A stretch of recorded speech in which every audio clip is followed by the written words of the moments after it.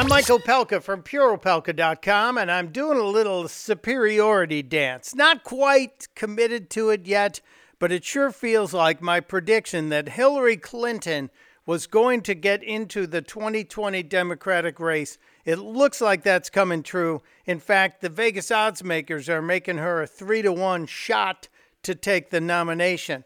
What makes me think this?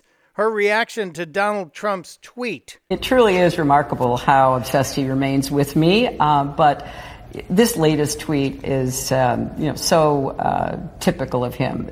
Nothing has been more examined and looked at than my emails. We all know that. So he's either lying or delusional or both. Well, speaking of lying or delusional or both, Hillary then said this. So maybe there does need to be a rematch. I mean, obviously, I can beat him again. Hold on a second there, Mrs. Clinton. What did you say? Obviously, I can beat him again. Well, you can't beat someone again if you never beat them in the first place. Or are you saying that you don't accept the results of the 2016 election?